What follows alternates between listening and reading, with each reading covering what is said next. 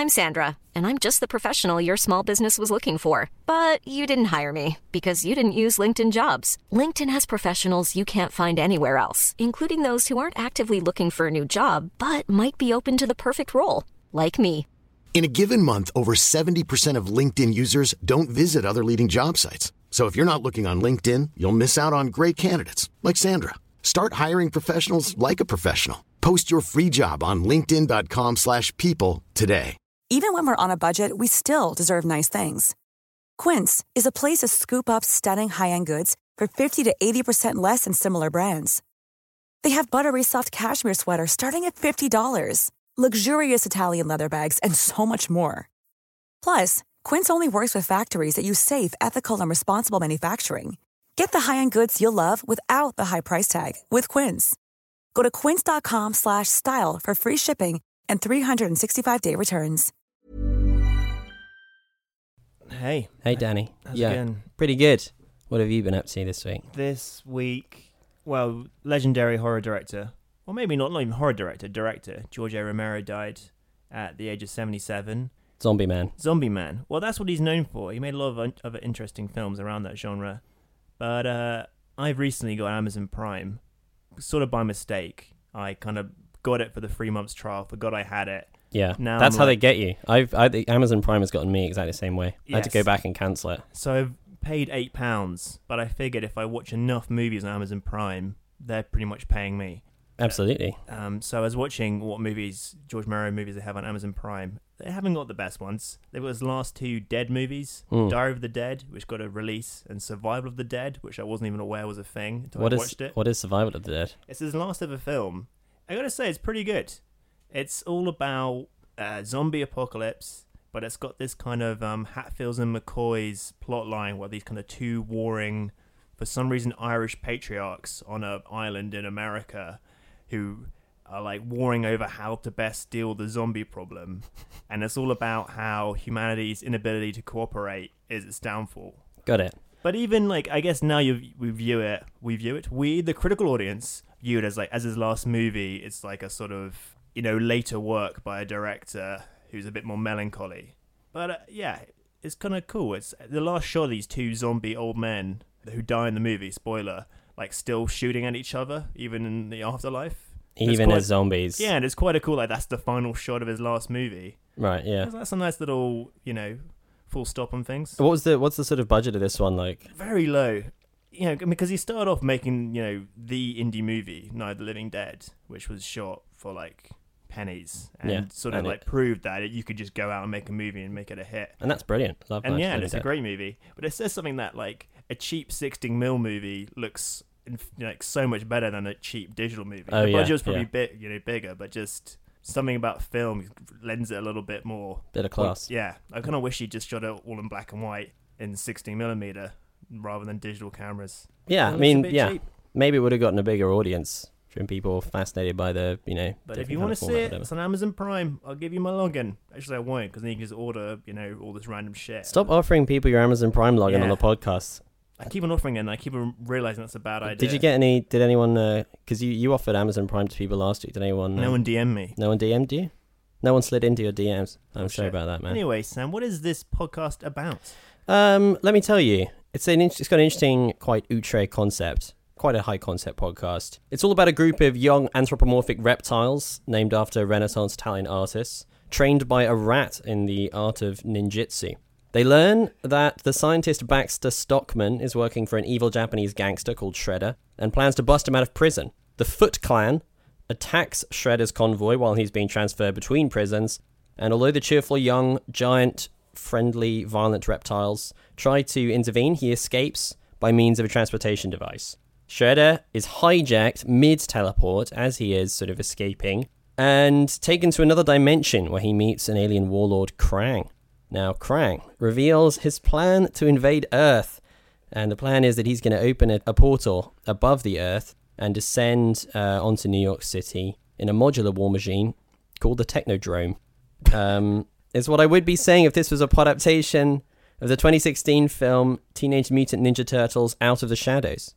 But that was a sort of switcheroo. That's not what it is at all. It's just a podcast where we talk about and review films. I'm Sam Foster, and joining me A mid-20s, genetically ordinary human man, not trained to be some sort of feudal Japanese covert agent As far as you know. who can do martial arts, and not named after an Italian artist from any period of history, or indeed any artist at all, as far as I know, Danny Moran. That's true. That's true. It's good to be here. Sam, you've known me for a long, long time. And you know, there are 3 things I look for in films. Yeah. 1, it's got to be a war. You're always after that. 2, generally bleak atmosphere. You love that shit. And 3, bipedal primates. So, imagine my delight when 2 films are in UK cinemas that fulfill those requirements. First off, we're going to review War for the Planet of the Apes, starring accomplished character actor / Randy fuck machine, Andy Serkis. Will we go bananas for this film, or will we fling shit at it? It's a ape pun. Then we give our verdict on Christopher Nolan's Dunkirk, his epic war film shot on a film format so large there's an affront to God. But will we go bananas for this film? Or will we... I couldn't think of a Dunkirk pun. It seemed in poor taste. I just used the same ape pun. Plus, we discuss the first footage of James Franco playing famed director / possible vampire Tommy Wiseau. Wonder if binge-releasing franchise movies is a smart studio strategy, and debate whether Dev Patel has become sexy enough to play a stripper. All of which should leave me just enough time before my latest impression. Tyrese Gibson seeing a hot bikini-clad babe and then seeing her explode. Okay, I'm girding myself for this gift. Damn! Oh, I see. Because he's like, damn. he's turned but on, then and he's then like, he's oh. like shocked. Yeah, he's horrified. Damn! That sounds a bit more like Tyrese Gibson seeing a hot babe and then like burning his toast or something. Damn. You're right.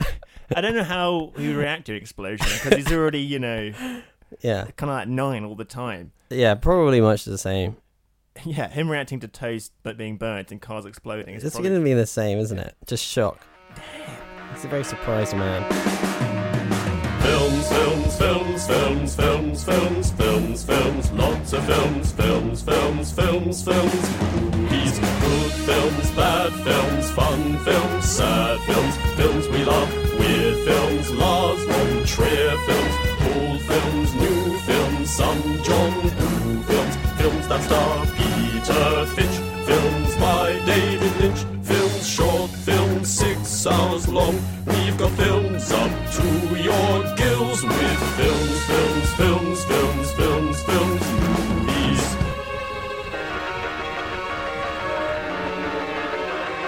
Are you feeling comfortable? Film chat has begun.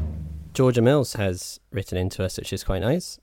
Thank you, Georgia. She says, Flim chart. What do you feel about this new film about The Room? From the one clip I've seen, it looks unimaginably lame. But what are your thoughts?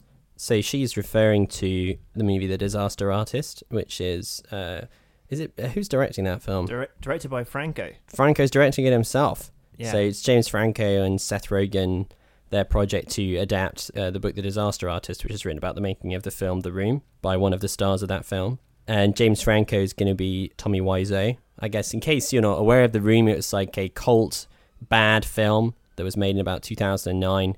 And No, it's much earlier. Oh, much earlier, Yeah. like 2005 or something? 6? I don't know. I don't know. I think it's early noughties. No, I saw it in 2009. So, yeah, it was made a long time previously to that. But it became a cult movie sometime after its release, starting in Los Angeles and then spreading throughout the globe. Everyone was going to see it just purely because it was so bad. And it is quite a special film. It's true. It's Most bad films are boring. Yeah, it's the Citizen Kane of bad movies. Citizen Kane of bad movies. It's spectacular.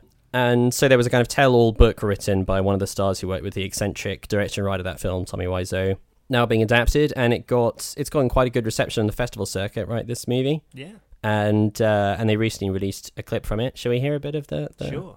Take 67. Action. I hit her. No. Do you want to change the You're line? doing great, man. We'll get there. Action. Action. Action. You have to Action. say out loud. I can't hear it in here. Say action so I can hear her. Okay. Action. I did not hit her. It's not true. It's bullshit. I did not hit her. I did not. Oh, hi, Mark.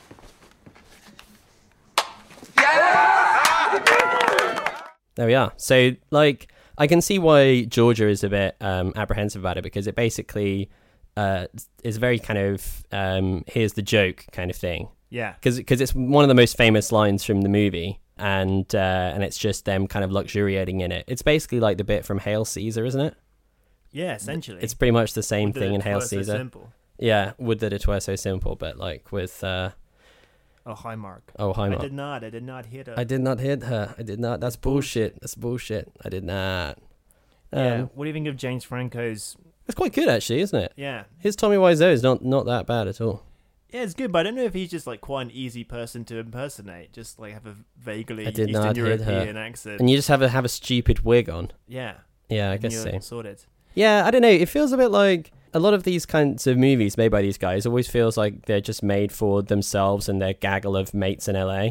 Yeah. What's that Apocalypse one where they're all like, you know, Rihanna This Is the dies in the End. apocalypse. This is the end. Like it feels like it was just made for the people in the film. That's true. And there's a similar kind of feeling to this scene where it's like they're obviously all pissing themselves laughing because they just love the room so much. But Yeah, it's kind of... I'm a bit worried by the sort of take on the material because the film Ed Wood was in my mind this week because Martin Landau died, who played Bela Lugosi, won an Oscar for playing Bela Lugosi in Ed Wood. And that's like a brilliant film about misguided director who made terrible films.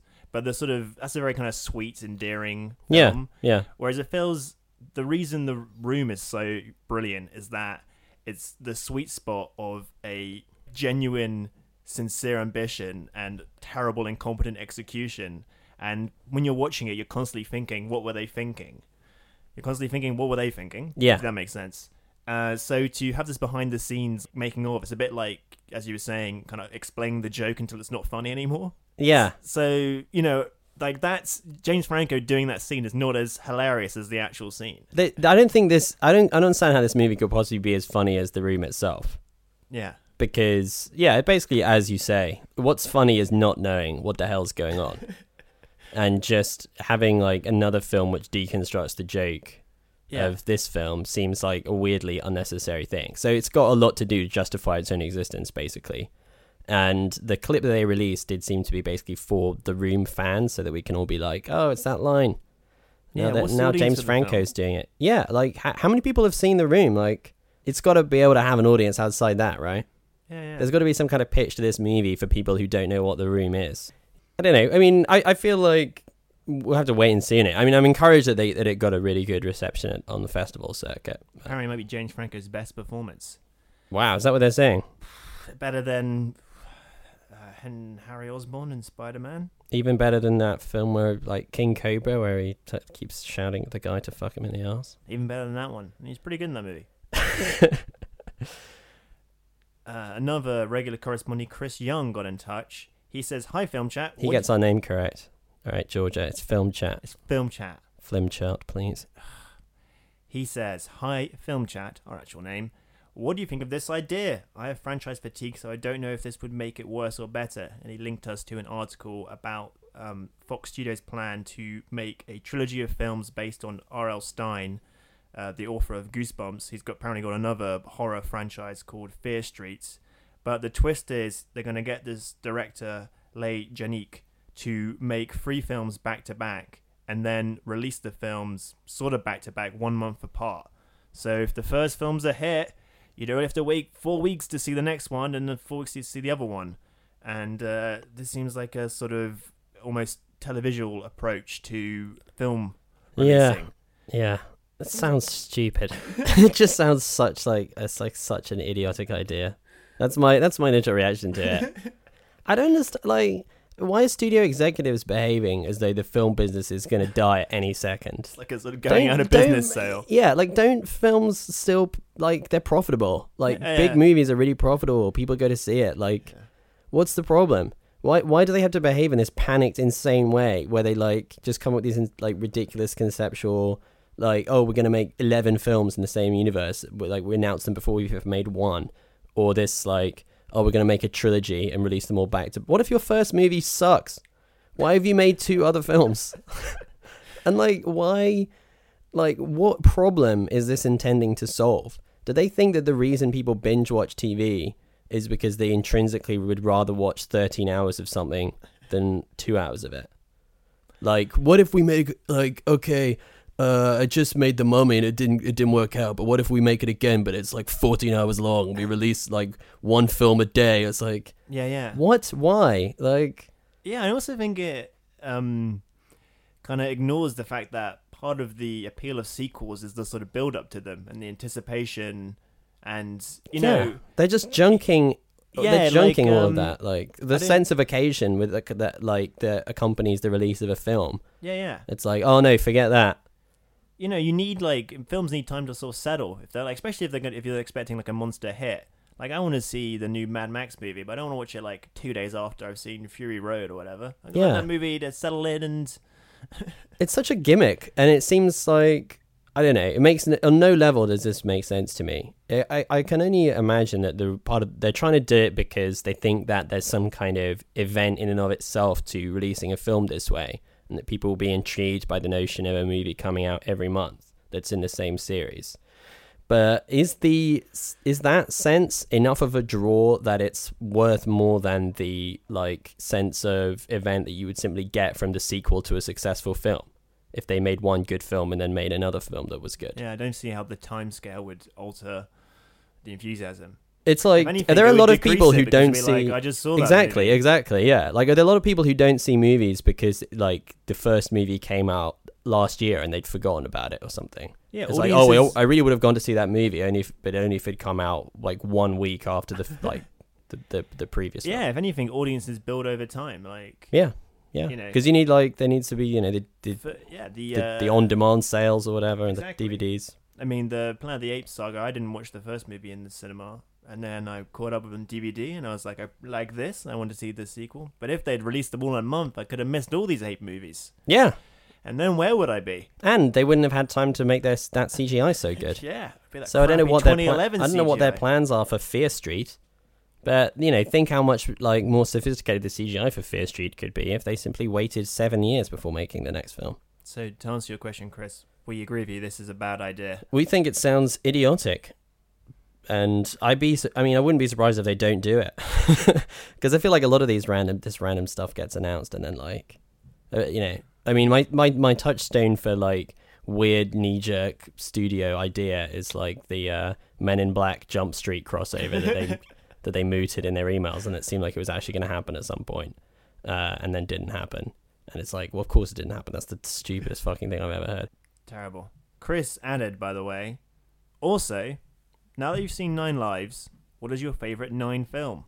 9 Lives, 9 Songs, District 9, or Star Trek Deep Space Nine? That's a TV show. It's a TV Chris. series. Also, I haven't seen 9 Lives, so 9 Lives might be my favourite 9-based movie. I've seen 9 Lives. I haven't seen 9 Songs. Isn't 9 Songs is Michael Winterbottom's sex film? Yeah.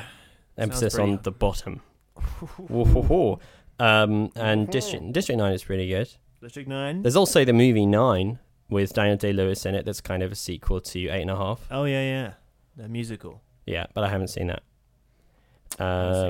Shouldn't he have called... Why didn't Michael Winterbottom call that movie 69 Songs? Yeah, idiot. Like, I'm sorry, that's The an open sexiest goal. number. That's the sex number. Yeah. Like, what was he thinking? Guy's a fucking idiot. I guess it would have had to have been a bit longer, the film. So fit all the songs in. Why didn't he just call it that number which spells out boobies on a calculator? Like 8,008. Wait, no. It has to go upside down, right? So it's like 2138008, isn't it? And then you turn it upside down. It says... Yeah. Wait, like, what number is like that? 21,028,008 or something? No, that's wrong. 200... Hold up. You hold look up. it out and I'll just throw it in. Okay. It's 2,318,008. Yeah, I should have called it 2 million. 2,380,008 songs. Yeah. And as long as you like have the poster for your movie in the correct font, Yeah. that sort of digital font, people will get it. That's what he should have called it. Yeah. Anyway. That's an open goal. So if he'd made that, certainly would have been my favourite 2,318,008 film. As for 9, I don't think you can get better than 9 Lives in terms of 9 related films. You know, District 9, not bad. Not bad. Not bad, but it does have a guy turning into another thing. So I liked it because of that. Same I like as District movies 9. where there's 9 in the title and a guy turns into a thing against his will. That's my niche. So on that in that regard, District 9 is pretty good, but it doesn't have the same cat litter tray gags. I don't know if there's any litter tray jokes. He eats cat food. He does eat cat food. There's a lot of connections here. You're right. He eats cat food. Yeah, and so does. But he's into it. He loves cat food, right? Yeah. Kevin Spacey as a cat, he's a bit reluctant to eat cat food. It's not the sort of gourmet human food he's used to as a rich man. Don't his taste buds change and I think once he really gets stuck into it, he does enjoy it actually. Yeah. Okay, so I think they make a good double bill. I actually really recommend. And then you can have a discussion group afterwards, talk about the similarities and the differences. Sure. That's a little film chat activity you can do with your friends. Then get back to us. Let us know how you got on. Please do.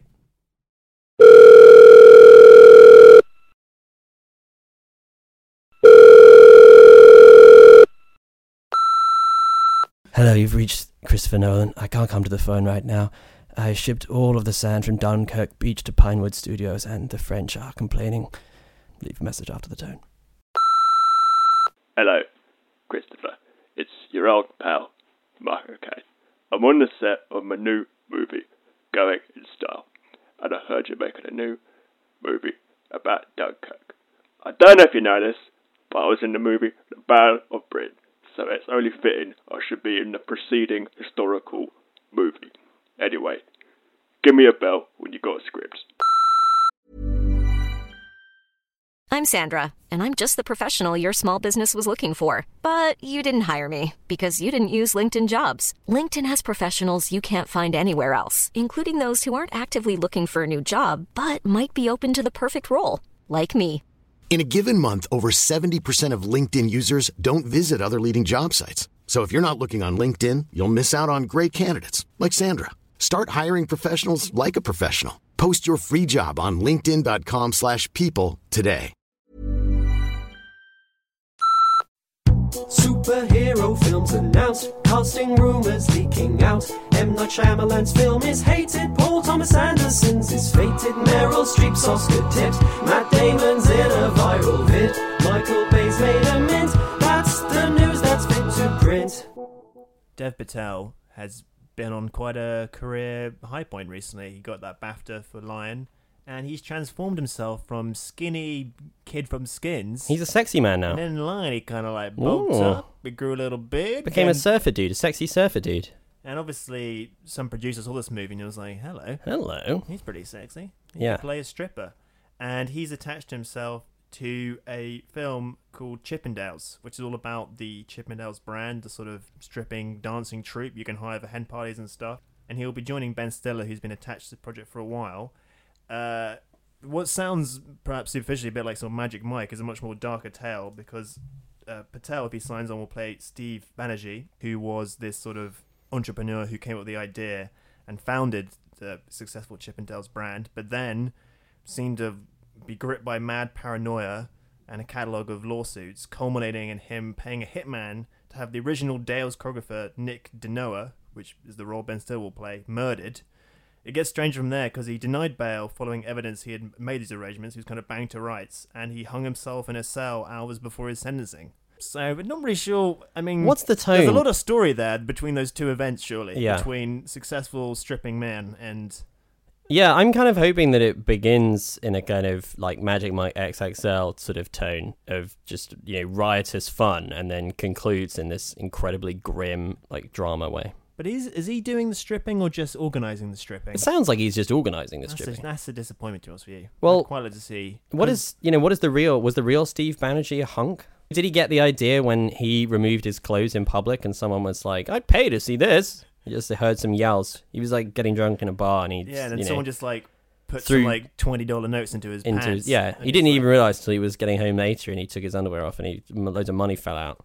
And he's like, "Wait a second." Yeah, because Dev Patel, there's that scene in Skins where his mum comes in when he's like naked, and he's like, "Mom, doesn't say it like that, obviously. No, get out of my room. I'm only 18 years old. It's been like 10 years since I've seen Dev naked, and quite frankly, that's 10 years too many. That's too long. That's much. What, you prefer to see him naked on an annual basis? That's 10 years too many. You've got to see him naked every year if possible. I've looked up what he looks like. Not that hot. How bulky is he? Like, does he look like he could have a great bod? No, he looks like a sort of businessman, to be honest with you. Let's have a look. Oh, yeah.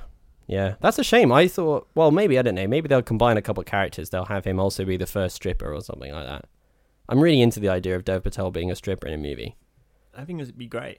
Also, as well as he's doing in his career, he's sort of pigeonholed into the sort of go-to Indian guy. There's a story about, like, Lion was like about a slum kid from India in Australia, and Best Exotic Marriott Hotel.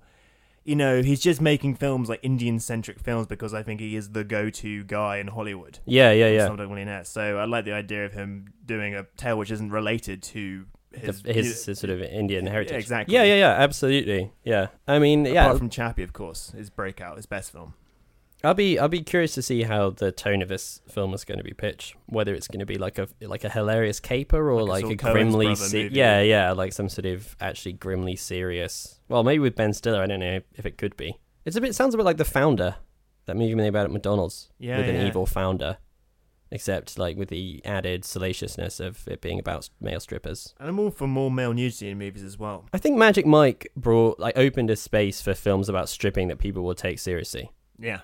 Those two films were quite successful, and they weren't just like pure comedy nonsense films. You know, they were like. Well, I haven't seen the first one. Well, the first one is basically the plot of A Star Is Born, but with stripping instead of musical. But they sort of showed that you can introduce stripping in, you know, as a device into your film without it just being like comic. Yeah.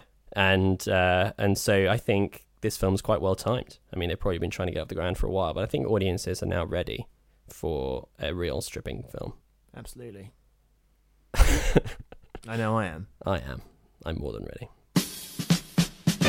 Sam and Danny both watched a film and they decided to record a few opinions on the things they saw. You're gonna hear them in a moment or so. There could be angry disagreements, but their views are normally quite close. A joint review shared between two podcast brothers. Do they let one another speak, or do they interrupt each other? The light is on, the guys are in, so let the chat begin. Start talking now. War for the Planet of the Apes, the third in this new prequel trilogy, utilizing effects so bleeding edge that make your eyeballs burst into flames. Here is the official synopsis. So Caesar, played by Andy Serkis, and his apes are forced into a deadly conflict with an army of humans led by a ruthless colonel, played by Woody Harrelson. After the apes suffer unimaginable losses, Caesar wrestles with his darker instincts and begins his own mythic quest to avenge his kind. As the journey finally brings them face to face, Caesar and the colonel are pitted against each other in an epic battle that will determine the fate of both of their species and the future of the planet. And here is a clip of Caesar talking to a chimp that's escaped from a zoo called Bad Ape, played by a scene-stealing Steve Zahn. Are there more like you? More apes from zoo? Dead. All dead. Long time.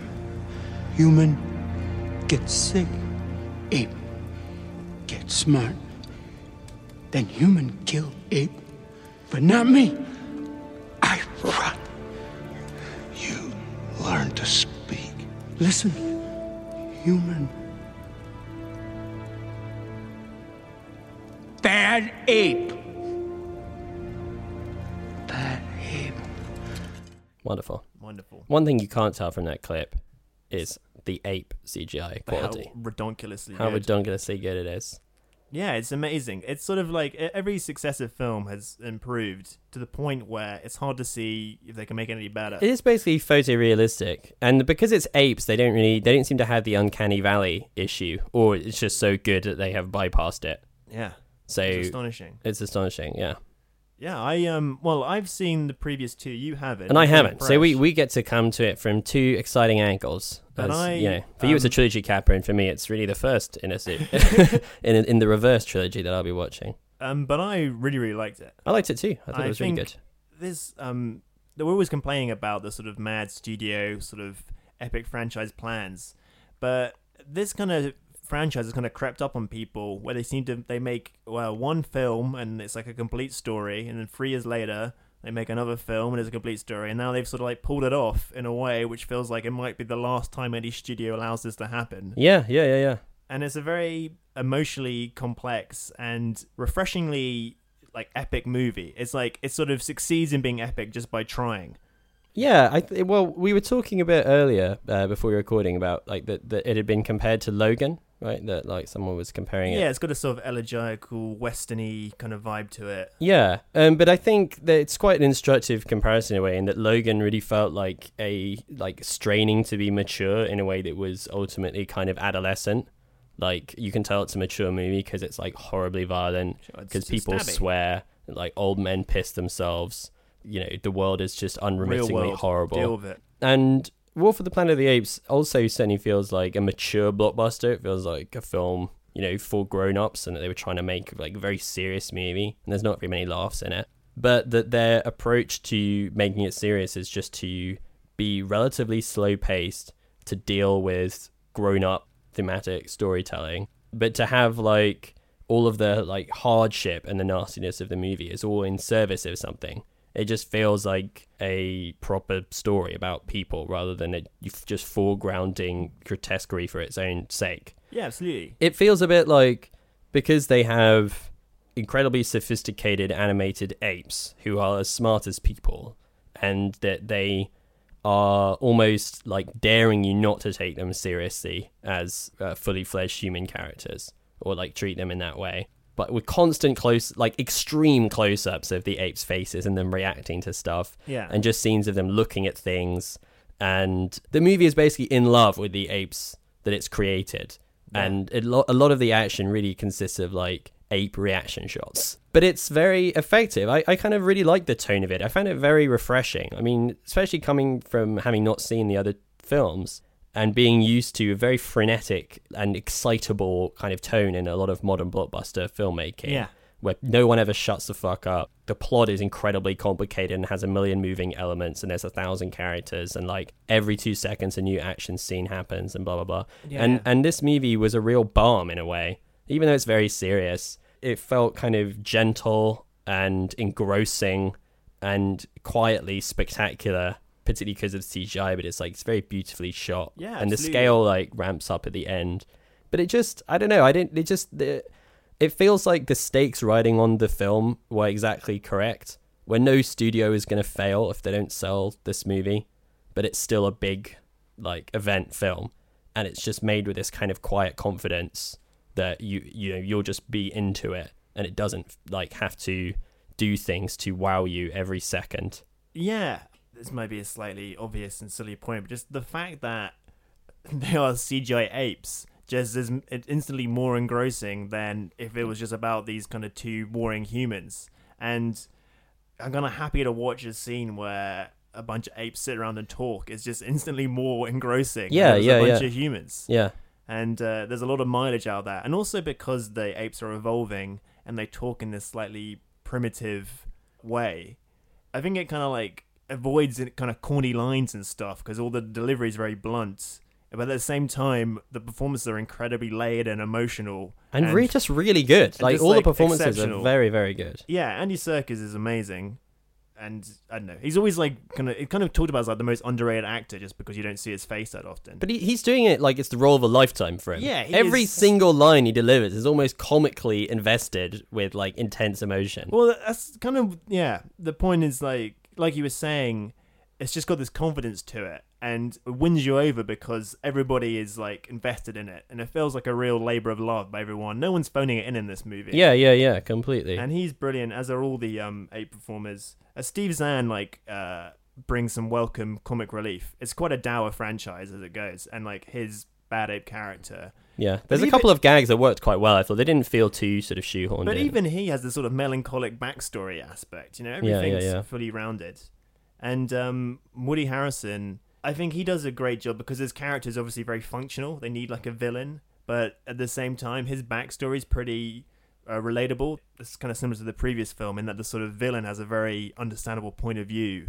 Yeah. And it's the idea of like once the conflict starts, you know, you're just kind of trapped in this, they're going to end badly. Yeah, I thought, well, having seen the trailer, he did seem like quite a functional villain in a way. There's a trailer line where he's like, sometimes to save humanity, we must abandon our humanity. And I was like, okay. But I think that's probably the bluntest and like least subtle line that he has to deliver. And I was quite impressed actually with how much presence he has. And yeah, and there's a lot of like movie influences kind of tied up in his stuff. People have been comparing him to a sort of what's the guy called in Apocalypse Now? No, Kurtz. Yeah, because of Colonel Kurtz type thing. It's like, you know, man whose soul is mad from war. yeah. The lines of Dennis Hopper's character, the haircut of Marlon Brando's, the sunglasses of Robbie Duvall's. Yes, exactly. It's got all the elements. Martin Sheen. But he's also got a bit of the guy from Cool Hand Luke, like whoever is the guy who runs the... failure to communicate. Yeah. I mean, all that kind of like evil prison warden kind of thing. And like all that stuff is really, really well done. I think he's got a real genuine menace to him. And he's got one kind of exposition scene.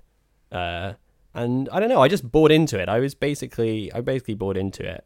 And the denouement is very well executed. And they've got some clever ideas. I think there's a kind of argument in the movie over which quality makes you human, which is done in quite a neat way. Like, what is the most like indivisibly human quality? Or like, what's the essence of being human, and who's keeping theirs and who's acquiring theirs? Yeah, and that stuff is it's just quite well played out. There's a really good little girl character in it.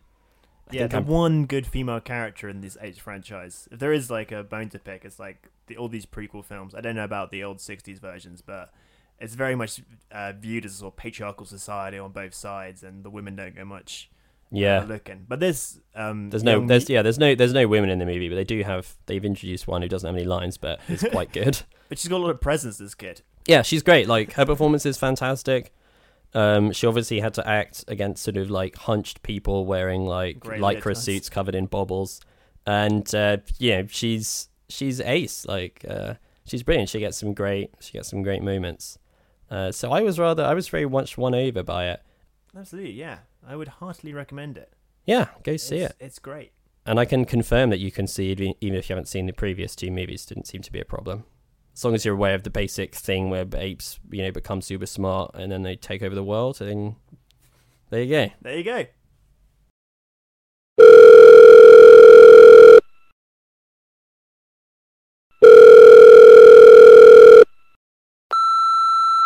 Hello, you've reached Christopher Nolan. I'm afraid I can't come to the phone right now. I've commandeered the entire British fleet for a 2-second shot, and the Queen is sending me some rather angry emails. Please leave a message after the tone. Hello, Christopher. It's Michael again. I'm just reading Screen Daily, and I've heard the movie is mainly focused on young guys. You got the bloke from, I don't know the name of the band, but he's very good looking. And I realised there might not be a role for an old man. That's okay. I'm going to make Youth 2 with Paolo Sorrentino. But next time there's a role for an old man, give your friend Mike a call. My favourite film stars Bridget Bardot. She's the queen, but she wants to be in radio. So she starts a podcast with her friends, and the terrorists try to stop her, but she beats them in the end. Dunkirk. It's the new Christopher Nolan movie. His follow-up to Interstellar. All of his films are huge event movies when they arrive. This one is no different. It's about the events at Dunkirk, the beginning of World War II, when 400,000 Allied soldiers were trapped on the beach at Dunkirk, having been driven to the sea by the Germans, and had no means of escape, and eventually the majority of them were rescued by a flotilla of boats that were sort of civilian boats that were commandeered or were sent out by the British to go and save them. And it was an enormous operation. It was a remarkable success. And Nolan's taking it on. He's turned his epic eye to it. And yeah, we don't have a clip of it because it's not very dialogue focused. But it's basically kind of 3 interconnecting stories, all running on different time periods. Yeah, it's got a very interesting construction. It's one of them is Mark Rylance as a civilian and his son's friend on a little sailboat going out to rescue people. Another one is Tom Hardy and Jack Lowden as these 2 RAF pilots trying to keep the Germans at bay and protect the ships that are leaving Dunkirk. And the other one is about this soldier, which is never named in the film, but in the credits he's listed as Tommy, and perhaps a sort of wink to... He is a Tommy. He's the Tommy. Played by a newcomer called Finn Whitehead. Fionn Whitehead, who teams up with some other young soldiers, one of them played by Harry Styles, and it's all about the sort of grunts on the ground army perspective, and those three are sort of interlinked, along with Sir Kenneth Branagh hamming it up as the sort of naval commander, naval sort captain of guy, staring out at sea and sort of just looking noble. He's just like noble officer type. Just imagining how great he looks. Keeping his lip as stiff as possible. Yeah. Yeah, so we saw this in IMAX, the big film format, for maximum grandiosity, loudest possible bombs from the Hans Zimmer score. And it's quite an overwhelming experience to watch this movie. It's very intense. It's non-stop. It's kind of constructed like one long set piece. Yeah, it's like the final third of a movie, but the whole film. Yeah. And a lot of that is to do with the Hans Zimmer score, which is this kind of ticking clock-based, constantly increasing in tempo thing, which it just feels like some like turning screw that does not like let up. And it really bludgeons you over the head. And so I feel like I'm still slightly dazed by it. And I'm finding it hard to decide how I felt about the movie, but I think that I liked it. Yeah, I liked it. I feel basically what reservations I have are somewhat mitigated just by the sheer scale and technical achievement of it. Yes, I agree with that. And it's such an experience that the quibbles I do have of it, I'm willing to sort of ignore or forgive to an extent, just because some of it is so spectacular. Some of it really is amazing, yeah. And narcissist that I am, I was listening back to episode 2 of Film Chat, where we reviewed Interstellar. And I'm pretty much repeating what you said, and about how Christopher Nolan is like a real asset in that he is the only person making original films on this scale. And even if they're sometimes flawed, just it's cool that he's around making these massive movies. Yeah. No, he's a unique filmmaker. Yeah. I think that it's really great that we have somebody in the movie landscape who's making films like this and who studios will trust with these like absurd budgets. And I read somewhere that he based it on have you heard of the thing, The Shepherd's Tone? No. Which is like it's like an audio illusion, which is basically, it sounds like a constantly escalating noise, but it's not actually doing that. It just sounds that way.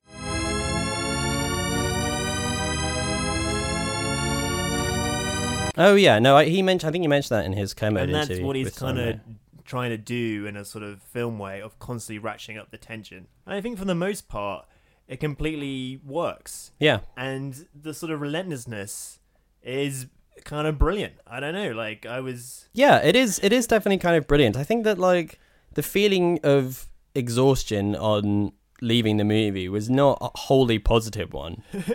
The grandiosity of it does feel like someone who's like just like smacks you in the head with a frying pan. But yeah, it is an incredible achievement. There's also a few other things about the way that it did the war that I quite liked. Because in some ways it's very corny, and in other ways it's quite different to how you normally see the war done. Yeah. Conceptually speaking, it's different because this is all about an event which was a defeat for the British.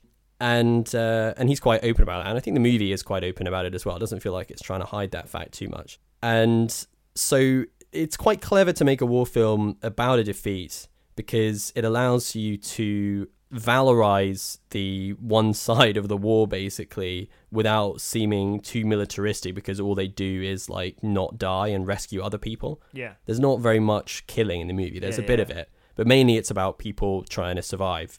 And the focus is very much not on a combat between two sides. So even though the Nazis are the bad guys in the movie, I've never seen a film featuring Nazis which does so little Nazi stuff. Yeah. There's no Nazi iconography basically at all, except like a bit on the planes, but like basically none. There's no swastikas that I could see. There's no Nazi characters. And the hero of the movie, as much as there is one, the kind of the kid who you probably see the most of, the soldier, is not a very World War II soldier type. He's this kind of young, fresh. He looks like he's like 17, and he's this vulnerable kid, not the sort of stock war hero type.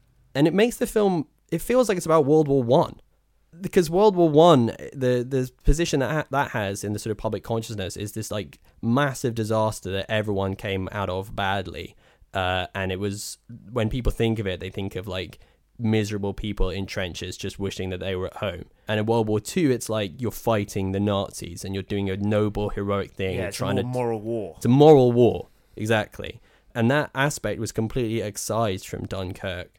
And the moral thing is just rescuing people. So like, that was kind of interesting, and that was quite good, I think, in a way. But at the same time, there's this very thick layer of jingoism and sentimentality about a certain kind of Britishness, which is the indomitable a British. bit lame. Yeah, that kind of Blitz spirit thing. Dunkirk spirit, I guess. The Dunkirk spirit, exactly. And like, yeah, that kind of stoicism, the dignified reserve, the perseverance, that kind of thing. The sort of thing that was being played off of in the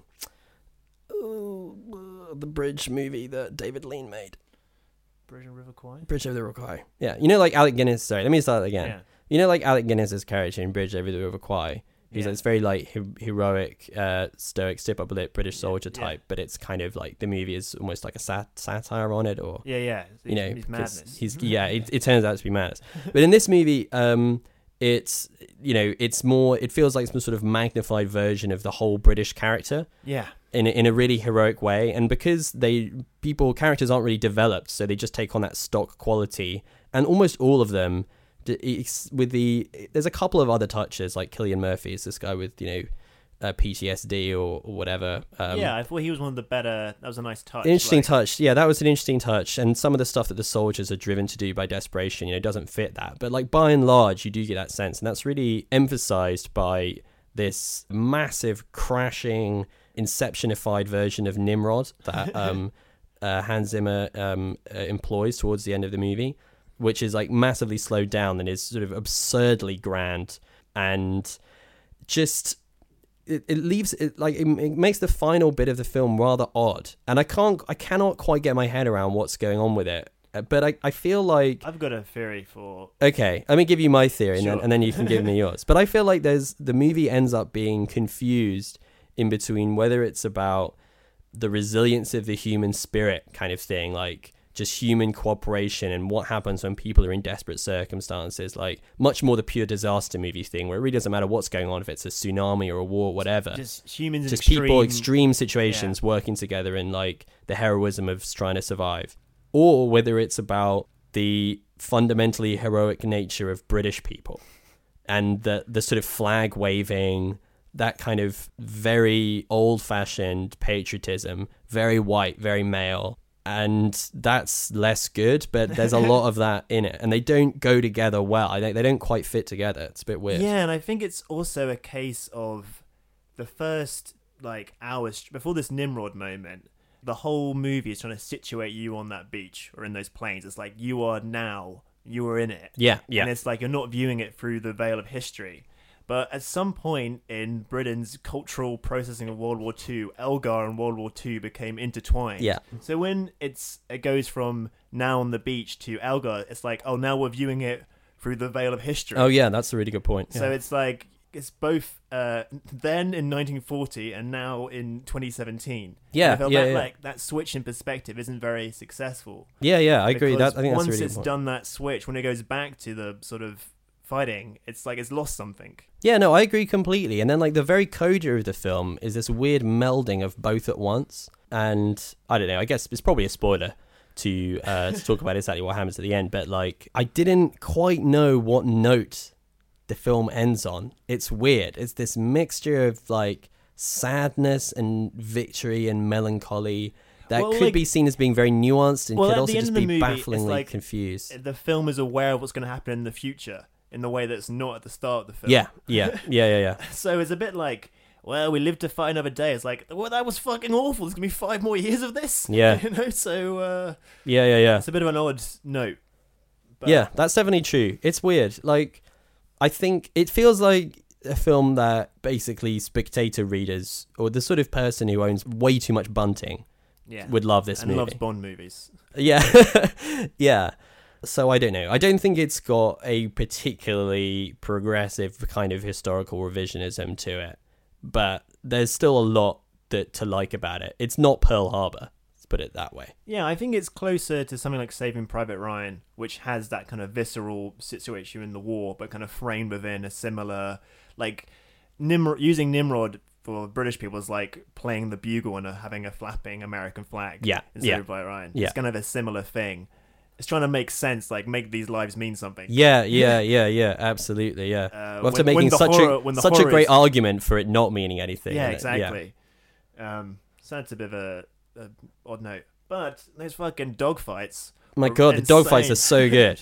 All right, on a less insightful note, I don't think anyone could have ever done dogfights better than in this movie. They're so good, and especially seeing them in IMAX when like basically the sea and the sky look so huge. And Tom Hardy's performance, just through his little twitching eyes. You'd love them in Bane. Now you can see even less of his face because he's got an oxygen mask on and he's in his fighter pilot thing. Fantastic. I loved it. And probably the weakest single thing in the movie is Kenneth Branagh, which you mentioned earlier. Oh God.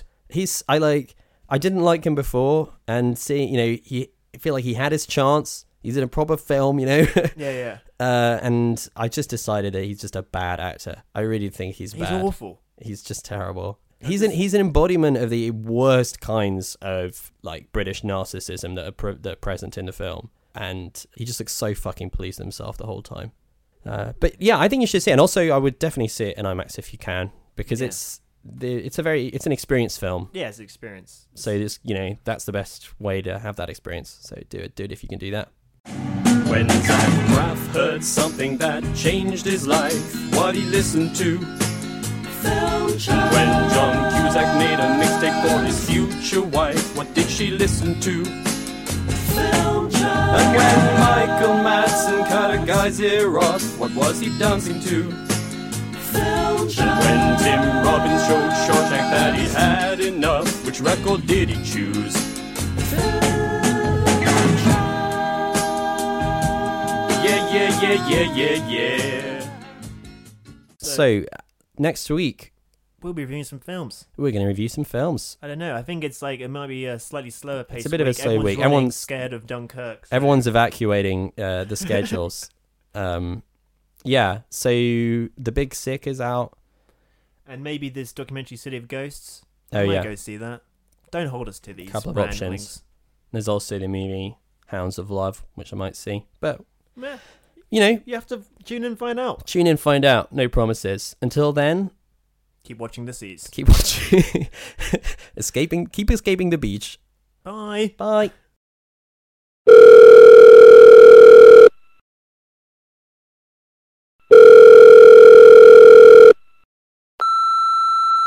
Hello, you've reached Christopher Nolan. I can't come to the phone right now. I've requested legal dispensation to kill several young men by drowning. And the law is having a field day. Please leave a message after the tone. Christopher, it's Michael again. I've just read that there was in fact a part for an old man, and instead of giving it to me, you've given it to Mark Bloody Rylance! Now, you promised me the role of Batman, and then due to a scheduling conflict, you gave me the role as the old man. Then you promised me the lead in The Prestige, and unfortunately due to another scheduling conflict, I was in Romeo and Juliet.